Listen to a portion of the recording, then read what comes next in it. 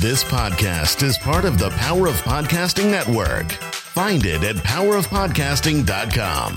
Today on episode number 645, it's not how many times you get knocked down, it's how many times you get back up. Oh, okay, seriously. Adrian! I've always said, if you know what your audience wants and you give it to them, it works. Today we're going to talk with Cathy Heller. She is amazing. Wait till you hear her story. It takes time with anything to be good at it. And I think we all have to have the courage to make mediocre things so that we can then push through that and make brilliant things. And then I'm going to share the story of Tim Page, who actually quit his day job, and he tells you how he did it. Hit it, ladies. The School of Podcasting with Dave Jackson. Podcasting since 2005. I am your award-winning Hall of Fame podcast consultant, Dave Jackson, thanking you so very much for tuning in. This is where I help you massage your message. We're going to talk about that today. We're going to help you face your fears, tackle that technology, and flatten the learning curve and get you going on a podcast, but not just like any podcast, because you can go watch a bunch of old outdated YouTube videos. Trust me, a lot of people still do that, and they steer themselves right into the wall. I get you going in the right direction. Let me share I got this email from Jacob Caldwell. Jacob signed up for my mentoring program, which you can find at schoolofpodcasting.com. He said, Dave, I'm reading through the Dynamic Communications, which is a book I always recommend. He says, and I'm working my first episode as I go. Should have content done this weekend and ready to record my last test episode for you to review next week. If all goes well, and it seems like it will, I'll start creating the next 3 based on that framework and get this thing launched. He says, I know we've only been working together for a week, but I've gotten a ton of value and can't thank you enough. I can't wait for you guys to hear Jacob's podcast when it's ready to go. And so if you want to sign up for the coaching, that's really easy. Just go to schoolofpodcasting.com/work with me. If you want to sign up for the membership site, kind of work at your own pace, I've got a coupon for that. Listener, that's LASTENER, and that'll save you on either the monthly membership or the yearly membership, or you can buy the classes a la carte. And today I am so excited. Wait till you hear Cathy Heller. You can find her at don'tkeepyourdayjob.com. And I originally heard her on the Jordan Harbinger show. Jordan is a great interviewer. I love listening to Jordan, and I listen to the show, but I always listen to what his follow-up questions are. And I kind of did a Jordan in this. I'll talk about that at the end of the interview here. But Cathy is someone who is doing something that I've always said you should do, and that is figure out who your audience is and then give them what they want. I know that sounds simple, but so many times, for whatever reason, we skip that step. We give them what we think they want or things like that. No, she went and figured it out and then did that and is making, I hate to be so cliche, she is just crushing it. And then, so she had this great business going on. What did she do to dump fire on the gasoline? That's right. She started a podcast, and everything just keeps growing and growing. And the deeper she gets into her niche, she finds something else that they need. Oh, and by the way, she's doing this with 3 kids. And I listened to her episode 100, and that inspired me. Again, you want to create content that inspires people to action. And she inspired me to go, oh, I've got to have you on the show. Because I heard her story on Jordan's and I was like, man, that's a great story. When I heard episode 100, I'm like, oh, she's got to come on the show. And on that show, she shared a lot of really intimate things about her life. And so I asked about that at the beginning of our episode. But thank you so much, Cathy Heller, for coming on the show. Thank you. Thanks for having me. Do you ever feel self-conscious? Like, you started off talking about your struggles with infertility, and that immediately grabbed me. I spent myself into bankruptcy with infertility treatments. I know, it's crazy. So when I saw that, do you ever feel, I don't know, do you ever go, I'm not sure if I should talk about this on your show? Yeah, of course. There are certain things like, sometimes if I don't want to make someone else uncomfortable, like sometimes I want to talk about something that happened with my childhood, like, talk about my parents, or I want to talk about just how marriage is hard and I don't want like someone to be offended. And that is a thing, it's hard when you're life is about sharing and speaking. And then you've been given a platform and you feel in a way that you should be real because it's going to help so many other people. And thankfully, I have a family that's made up of people who they're being good sports about it. You know, they recognize that this is like just my truth. It's like, it's not like I'm making it up.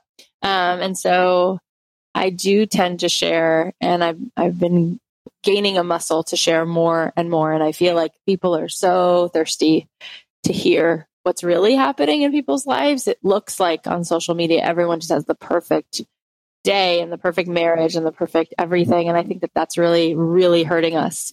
So I am trying to change that. What is the response when you do share something like that on your show from your audience?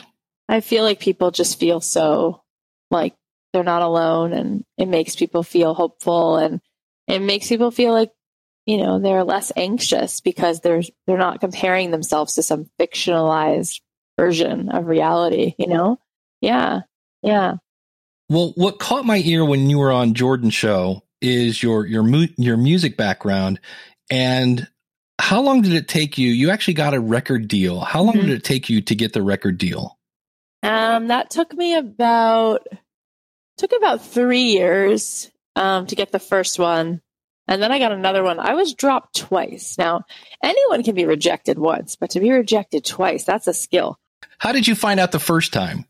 The first time I was driving in my car, and Ron Fair called me. He was my producer. He used to be a judge on American Idol. He helped produce Lady Gaga and Christina Aguilera and Pussycat Dolls. He's like a very prolific producer. I saw his name come up on my phone, and I was driving. He said, "Can you pull over? Just get to somewhere it's comfortable so we could talk." And I'm like, "Oh, that can't be good." You know, so I pulled over. He's like, "You know, Jimmy Iovine was nervous that this was not a slam dunk, that it wouldn't be super easy to market the record. And he just doesn't get it. And he's the boss. So I'm so sorry, but we're not going to be able to, you know, continue." And it was just like that right there, you know, on the side of the road. I found out. How do you then push through? Because that's the one thing I love about your story is you are politely persistent.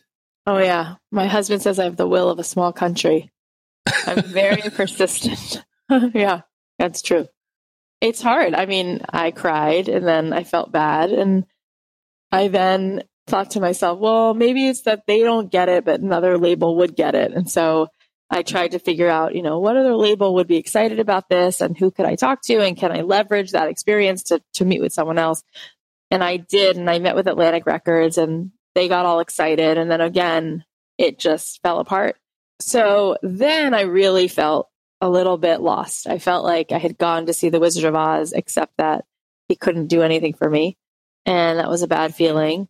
And I wound up trying to fit myself into a pantsuit and go get a real job, quote unquote. I was like, I guess music isn't for me. I guess I have to do something else. So I thought about all the things I could do. I got a job on Craigslist. It was working in a casting office. And I did that for a little while and felt really gross doing that. And then I worked at a interior design office. I was like, oh, maybe I'll do something creative, but just not music. But I realized I wasn't really good at interior design and there was so much math and it just wasn't what I thought it was. And then a friend of mine said, why don't you do something good for the world? Why don't you work for like a nonprofit? So I did that. And I was just like so sad all the time seeing people who were ill. And I was like, okay, I'm not going to do this. And then a friend of mine said, as long as you're not going to do your dream, why don't you just spend your time doing something that at least makes you a lot of money? So I started working at a commercial real estate firm where people were selling like $300 million buildings. And I was like, oh, all I have to do is go make friends. And I did that for a year and a half and I started to make decent money.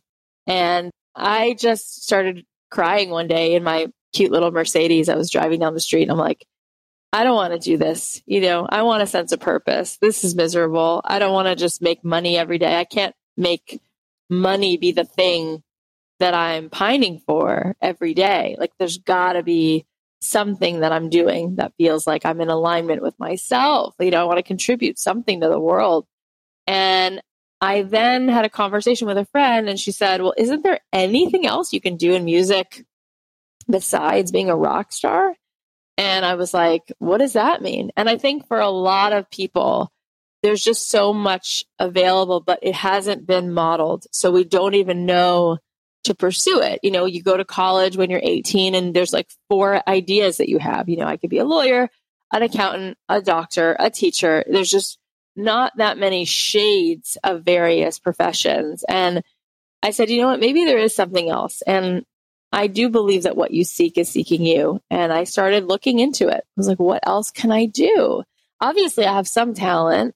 And I read an article in Billboard magazine about a bunch of people who were licensing their songs to TV and film, which really meant that they were being paid for a TV show or an ad agency to use their song. And then they still own the song so they could license it again to someone else. And I thought, well, that's something I've never thought of as like a viable career. And I thought, oh, that's so much more in my control than trying to get signed by a label and then thinking that that's the Cinderella story. They're going to take care of everything else. I thought this makes a little bit more sense. Maybe I can start writing music and seeing if I can license it to different shows and ads. And that's just what I did. And I wound up being really resourceful and figuring out who to know and figuring out what they might need and anticipating their needs and listening to the songs that were being used in various brands and in various TV shows. And it made sense that there was like something consistent about the sound, the types of stories that were being told in the lyrics and the types of production. And I worked at it. And it took me about, 30 mediocre songs until they started to get better. And then, well, that's what I loved is you went and listened to like, hey, what is actually getting licensed? Right. And then you said, I think I can write music that kind of fits that mold. Is that kind of music similar to what you were doing anyway? Or did you have to change a lot? It was similar in one sense that I tried to find what I could connect to that I could say authentically. Like I would listen to different ads and the songs they were using for McDonald's and Target and Lowe's and JCPenney. And I would think, okay, well, of all of these brands, which one has a sonic palette that is the kind of thing that I would fit? So it wouldn't be like me trying to, be someone I'm not. And I realized that there was so much beauty there because then instead of going to the studio and just writing a song, I was inspired by the kinds of stories that were being told. I realized that ads tell really hopeful, inspiring, happy, feel good stories. Like we've got this together. We're going to overcome it. We're going to be our own person. We're going to be bold. We're going to be an original. There's a lot of that. And then in TV, there's a lot of like, I'll be by your side. Count on me. I'm here for you. And I thought, well, those are the things that stuck out to me. And so I sort of married both my, own sensibility with the things that I felt I could serve. And it is truly amazing for a creative person when you stop just making things and you start making things for other people, just like you would make dinner for someone else, just like you would buy someone else a gift instead of just buying them something or making something for dinner and hoping that the person likes it. It's like, what about thinking about this other person? And I think that is what is the difference between a hobby and a business. A business means it's not just for you, right? Someone else is going to pay you because they think that that thing is beautiful. They love that thing as well. And I think that that's actually a huge way to serve your purpose is to use your talent to make things, whether it's pottery or whether you're painting or dancing or creating clothing, that it's not just about you. It's about really thinking about that empathy for other people and having them in mind as you're sitting with the potter's wheel, as you're making music. And I think that there is a sweet spot where you can, like Michelangelo. I mean, Michelangelo was hired to paint the Sistine Chapel. It wasn't his own painting that he then sold. He was commissioned to paint something. And a lot of the early artists were commissioned to paint a certain thing, but then they did it their way. And that is definitely a form of art, and I think that we've lost sight of that a little bit. I think people forget that there is definitely a way to monetize anything, whether it's your podcast or your course or your art, if you think about where what you do well meets what other people really want and need, and really try to tease that out as best as you can. Sure. And like you said, you started off with 30 songs that were kind of okay. And then things started to pick up, obviously, with that. Yeah, things started to pick up. I think that it takes a lot of courage because everyone has to start off being mediocre. And even though I had gotten the attention of a record deal a couple times, those songs that they liked were different. They were more like top 40 pop songs, a lot of songs that artists write are about breakups or love that went bad or love that's unrequited. Songs for TV and ads were different.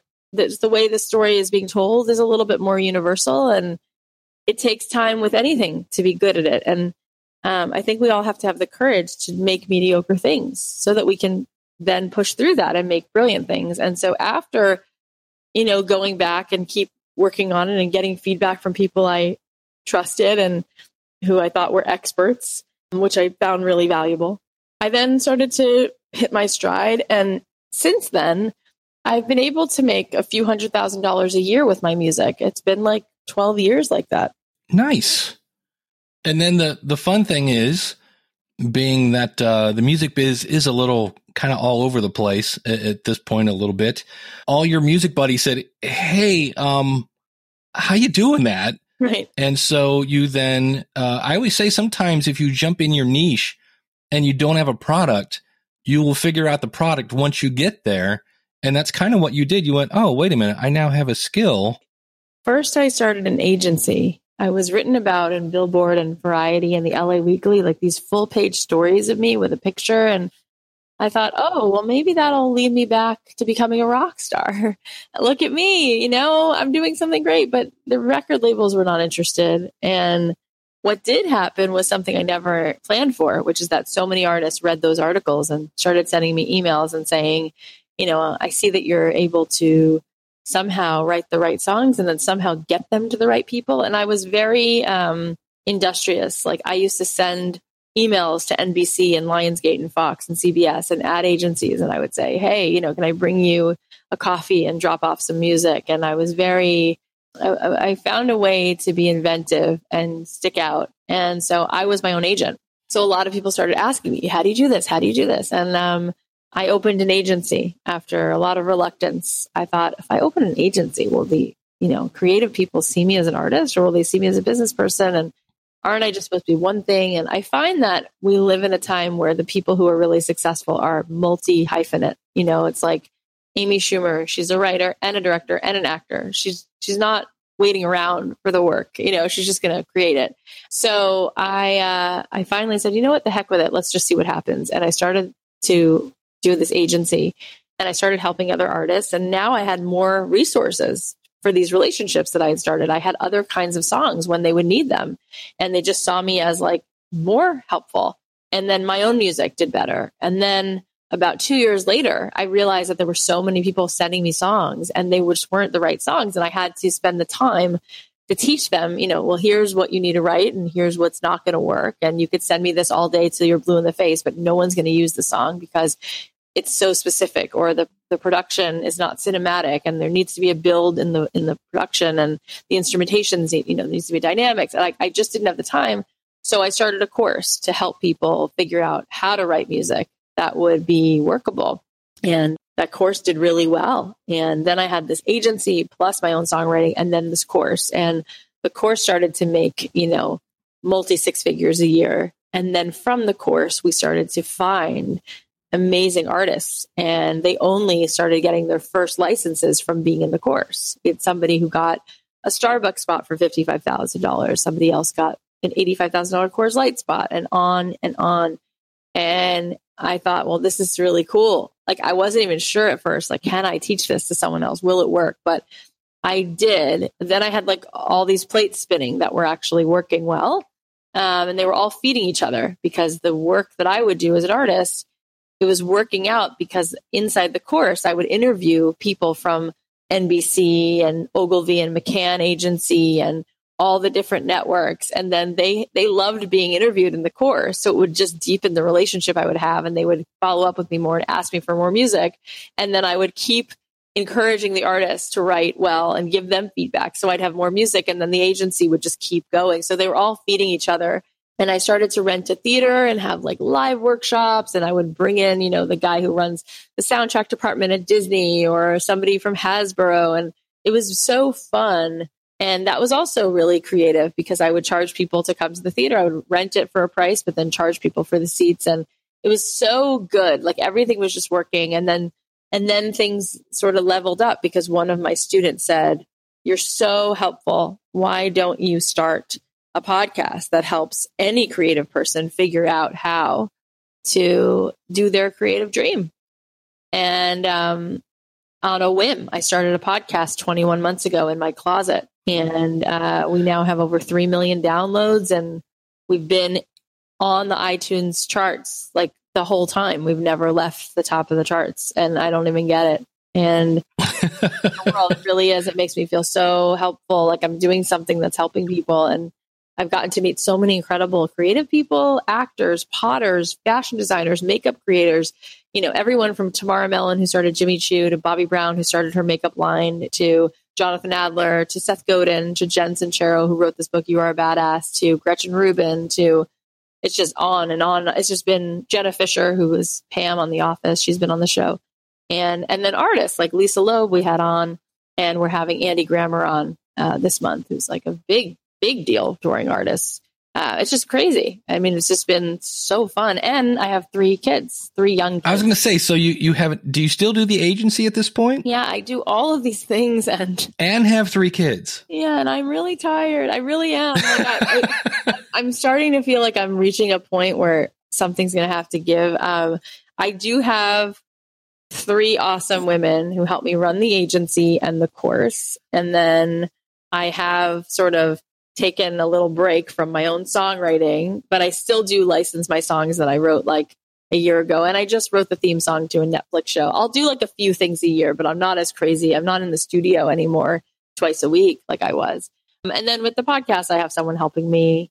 I have a couple people. So I've had to bring on help, but I do feel like I might jump ship from Los Angeles soon and buy a house on the ocean, like in Florida, and breathe a little easier. I might. I'm not joking. It's getting a lot. Yeah. Well, you said you have 2 things I want to dig into. You said when you were trying this agency thing at first, you had to do some things to stick out, to get people's attention. Yeah. Do you remember what you did? Yeah, I did lots of things. I remember one time, I was alluding to it before, but I was sending emails and nobody was writing back. And by the way, Tim Ferriss, I was just told this from Alex Benayan. He wrote a book called The Third Door, and he interviewed Tim Ferriss and Steven Spielberg and Bill Gates. It's a great book. He has a great story. He was on my podcast. He told me for that firsthand, he heard from Tim Ferriss's email strategy, where it's like, you keep it really short and sweet. You should be really personable. Don't give people this long-winded spiel on yourself. And then at the end, let the person know you don't have to write me back, but give them one specific thing that they could answer that would take like 10 seconds to answer, because it's like a call to action. And I realized I'd been doing that. And sometimes I would hear back from people because the original emails that people sent, that I used to send, they'd be like, "Hi, my name is Cathy Heller and I'm a singer-songwriter and here's my song and here's what I've done." But nobody's interested. It's like no one talks to each other like that at a party or when you're sitting next to someone on an airplane. You have a back and forth. You ask people questions. You find points where you can connect. Oh, I also love tennis. Oh, I also have a child. Oh, we also love going to Big Bear for winter break. Like you find connections. So I started realizing that I needed to be more personable. And I started sending emails where I would say things like, hi, let's say the person's name is Michelle. "Hey, Michelle, hope you had a great weekend. I just got engaged. Do you have any marriage advice for me? I'm totally overwhelmed and excited. Here's a link to one of my newest songs. If there's anything I can do for you, let me know. Just curious, do you ever use songs that are up tempo? Do you ever use songs that are about going home? You do not have to write me back. Hope you're having a great day. I know you're super busy. I'd be thrilled to hear from you, but you don't write me back." And then there'd be like a picture of like something that I love. Like maybe it's fall and I like love pumpkin spice lattes. And I put a picture that says like, "I'm so glad the pumpkin spice lattes are here and it's sweater weather." And people started responding to those kinds of emails because they were just more people oriented. Personal. Yeah. And that started to work. And then after a while, I realized, well, there's certain people that I'm not hearing back from. I got to try something else. And so on a whim, I'm a big fan of not overthinking it because you get so much clarity from being in the action, not like thinking, but like doing things. And so on a whim, I opened up my computer, and I'm a very novice graphic person, but I just made this really simple PDF, and it was like a picture of a Starbucks latte, a plus sign, and then a picture of a little girl playing guitar. And I put at the top, mochas and music. And I said, step 1, tell me your favorite Starbucks drink. Step 2, tell me what day and time to drop it off. Step 3, I will leave you with music and a coffee. And that was it. And I sent that to like 60 people, I remember, one day. And 26 people wrote me back. And I went to 26 offices with coffee in my hand. Sometimes I'd be like, oh, does your assistant want anything? And I would drop it off. And a lot of people said, sit down, like, tell me about yourself. And some people were just like, thank you. And I was like, yeah, no problem. And I wound up having 26 songs licensed that next year. Every person used a song of mine. Nice. It's a little thing I like to call the work. The work, you know right? I mean? Actually get to work. Oh my God. Yeah. Well, it's just, so many people send me form, hey, I love your podcast. And I always want to go, which one? And then blah, blah, blah. And then it's just like, oh, so when somebody does that extra work, something different, words cannot explain how much you stand out when you do something like that. So that is awesome. Clarity and action. I love that as well. And you mentioned Seth Godin, one of my favorite quotes of his, and it kind of ties in with what you did. Don't find customers for your products. Find products for your customers. Ooh, right. It's about solving those problems. Yeah. I want to thank you so much for coming on again. Cathy Heller, don't keep your day job. I highly recommend it. I'm doing exactly what I tell people. I found your podcast. Well, actually, I heard you on another podcast. So there's another one. I heard you on another podcast. I was like, wow, that's a really cool story. Went to your website. I listened to episode 100, which is great. I heard you say, I started 21 months ago. I'm up to 3 million downloads. And I was like, holy cow. I know. And I'm now binging on your entire back catalog. So sweet, David, thank you so much. I really appreciate feeling all this support and encouragement. We're all, at the end of the day, we're all just people, and it feels so good that other people value what we're doing. So thank you. Oh, I love that interview. Again, check out her website, don'tkeepyourdayjob.com. But what did she do? She figured out, okay, who is my audience? My audience is people that are going to pay me for music. Okay, what do they want? Okay. And it took her a while. She said 30 songs. And then when she finally got some songs, what did she do? She got feedback from her audience who said, we needed to do a little more of this. And then, she got fairly successful with that, got some exposure in magazines. And then people were like, hey, do you do this? And they're like, I guess I do. That was her thing. What the heck? All right, let's start an agency. And the agency led to her starting a course. And the course led to her doing live events. Everything is feeding each other. And every time she's like, I don't know, let's see what happens.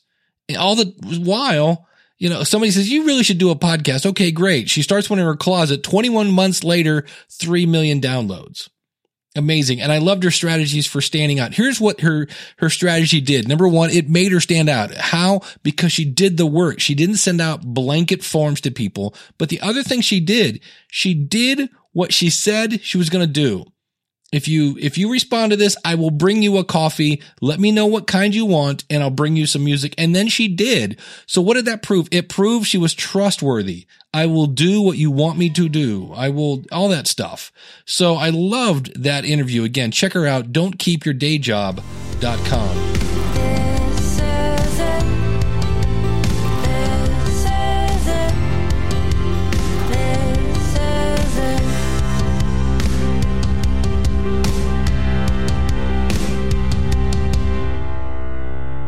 I met Tim Page at a podcasting event, and I sat in one of his sessions where he was teaching, I believe, email marketing, if I remember right. I always say this, I love it when the good guys win, and Tim is a really nice guy. I think he specializes now in webinars, but the other thing he does is voiceover work, and you've probably heard him if you've seen a advertisement for 911, the TV show, if you've seen any kind of promos for Jimmy Kimmel or Big Brother or The Ghost Whisperer or UFC fighting. I mean, it goes on and on and on. You can see his demos at thevoiceoftimpage.com, and Page is PAIGE.com. Really talented guy. and he wrote a great post on Facebook about, quote, quitting your day job. And look, I think we all, for those of us that at least hate their day job, would love to quit their day job and sit at home on our jammies and just watch Money from Heaven. And Tim actually, well, he doesn't sit around in his jammies and wait for money from heaven, but he does have a vocal booth in his home, and he shared some insights, and I just wanted to share these with you.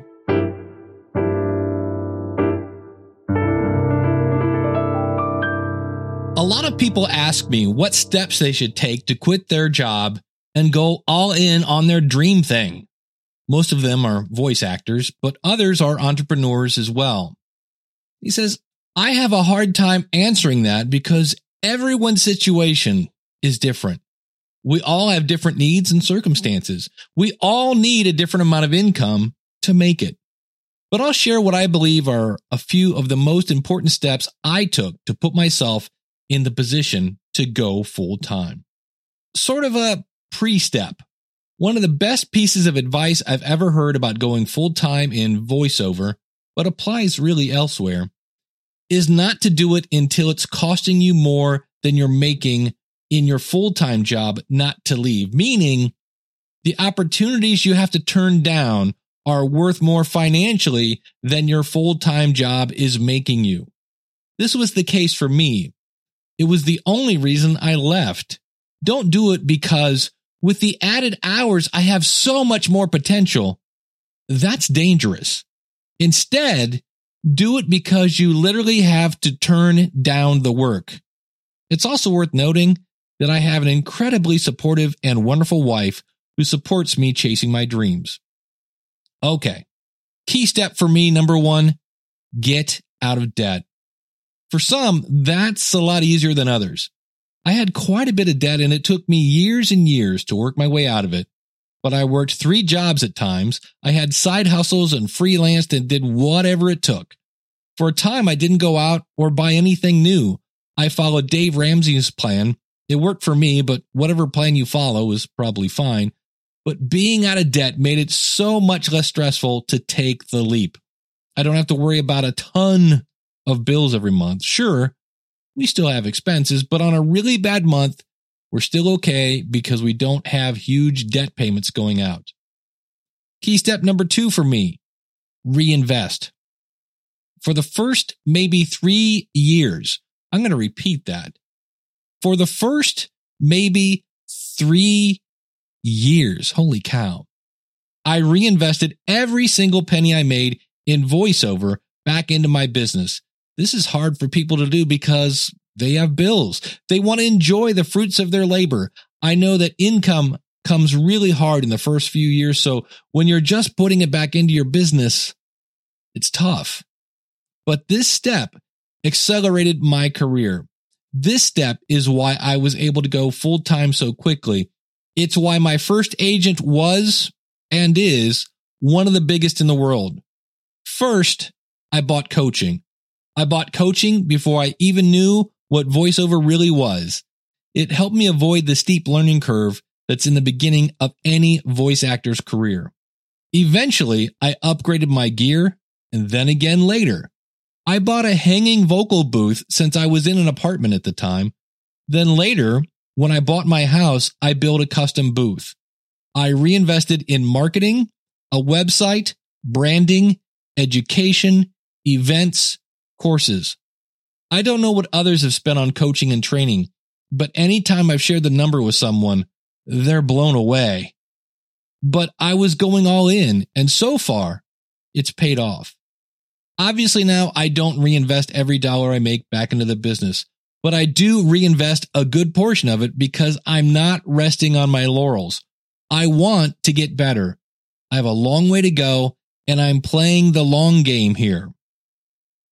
Key step for me, number 3, be open to opportunity. I do voiceover for some industries that typically don't ever use voiceover. I have clients who've hired me and I've turned them into some of the most lucrative accounts, all because I was open to it. My eyes are always scanning for what's next. How can I provide value? How can I fit into the marketplace? I've made the mistake of doing the opposite during my short voiceover career. I got too myopic.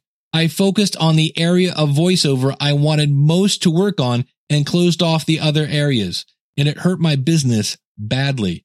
It took me a while to get back on track. Some people say you should just laser focus on the thing you most want to do, and that's cool if it works for you. For me, I found that being open to interesting opportunities has afforded me the peace of mind to be in the moment when those, quote, dream opportunities come up. The, quote, less fun stuff, yeah, those pay the bills. And the, quote, dream stuff lights me up inside. Key step number 4, get your mind right. I'm still working on this one, and sometimes it fails me.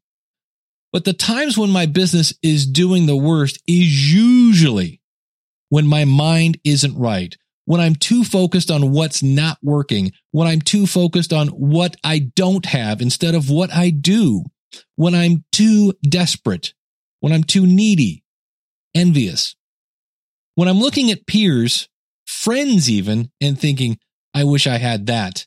I didn't get that audition. Why not? Or I guess I'm not in the same league as them. One of the lowest points in my career so far came last year. I had a lot of questions about what was going on.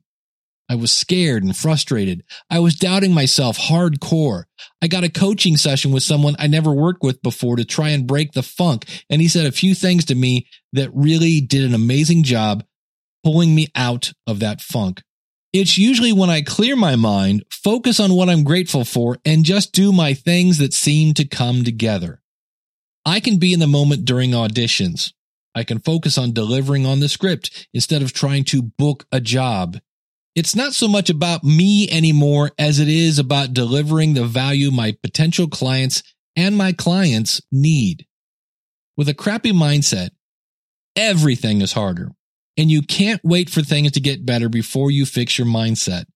The mindset's got to change first, or nothing will change. All right, Tim says, that's it. That's my best advice for when someone asks me how to go full-time in their thing. I hope it's helpful. If not, well, as my dad would say, go take a shit for yourself. Now, if you enjoyed that particular segment, you'll notice something there. What does Tim credit his success to? A spouse and his attitude. Well, if you like that kind of thing, check out my last episode, schoolofpodcasting.com/644, where I talked about the 3 things that every podcaster needs. And you guessed it. It's your spouse, better known as your support, your attitude, and the last one is your health. But he mentioned there a coach. And of course, you're going to say, Dave, of course you think everybody needs a coach. You're a coach. But the thing that always scratches my head is I'll have somebody go, Dave, I'd like to join the School of Podcasting, but just can't afford the $49 a month, to which I go, you do know you can get 20% off with the coupon code LISTENER. And they'll go, yeah, I'm on, I don't know, I work for so-and-so. I don't make that much money, but I am going to Podcast Movement, or I am going to this, or I'm going to do, I'm like, wait a minute. So, because if you think about it, if you go to an event is a great way to learn and get that support. But you're looking at $1,000 by the time you count in hotel and an airplane and food and everything else. I'm like, wait, you won't spend? Okay. All right. It makes me scratch my head a little bit. But let me give you this little bit of advice, because I don't want to pitch too hard here. That makes me scratch my head because I want to help everybody. But if you sign up for an online course or any kind of thing that you're going to do that, you also have to go to your calendar and block out the time. When am I going to spend 15 minutes a day to watch a tutorial? When am I going to spend 20 minutes, a half hour a day to do this, to work on that? Because it takes practice. My buddy Jacob, I mentioned him at the beginning of the show. He's in the basement practicing, just like when I did when I was a musician. We didn't go, hey, let's start a band. Our first gig is next week. You had to take a little time to work on your craft. Find your voice. And with a band, when I was in a band, we would find the songs we wanted to do, and then we'd go, okay, how many of those do we actually sound good at? Because we all loved all sorts of music, but we don't do any good. We don't have a horn section, so doing a lot of Motown is not going to work. It's that practice that you need, and it's the coaching that you need for somebody to go, that's not that good. Here's a better way that you maybe could do that and help you fine tune that and get you out the door quicker in the right direction. So if you want to join my mentoring program, I got that going on right now. It works out great with the new year coming up. Simply go to schoolofpodcasting.com/work with me. Or if you'd rather do the self-paced tutorials, which you also then get to work with me, just not quite as side by side, simply go out to schoolofpodcasting.com/start. Everything you need, my contact information, it's all out there, schoolofpodcasting.com. And I know for the regular listeners, you might be going, wait a minute, Dave, you forgot about the question of the month. No, I didn't. I'm putting it here because it's my super fans like you that are listening to the end that realize this week in the U.S., we have a holiday coming up on Thursday. And I need your answer to the question of the month. What's the question of the month? The question of the month is, what book do you recommend the most to your friends and family? I have one I know already. I actually have two. I'm looking for one. But the other thing I want you to do, be sure to tell me if you have a podcast where I can find it and a little bit about it. You know, the old elevator pitch. And you could go out to schoolofpodcasting.com/contact. And then if you're going to email me, you could record something and email it to me. My email is just dave@schoolofpodcasting.com. Again, that's out at schoolofpodcasting.com/contact. And just put November question in the subject line. And that will be coming out next week, next Monday, the 26th of November. So I need it by Friday, the 23rd. So I look forward to working with you. Thank you to Cathy Heller for sharing her story. And thank you to Tim Page for letting me talk about his story. So to sign up for the mentorship program or join the School of Podcasting or contact me or subscribe to the show, everything is out there, schoolofpodcasting.com. Thanks so much for tuning in. Until next week, class is dismissed. Take care and God bless. If you like what you hear, then go tell somebody. If you like what you hear, then go tell somebody. Everything we talk about today, you can find, this is like call to action number 27, I think. School of Podcasting guy. So to sign up for the mentor, egads. When we're talking about making the content, your content that is going to impact your audience. And we're going to hear out from, crap. I've got Cathy Heller on here today. Heller on? Who is Cathy Heller on?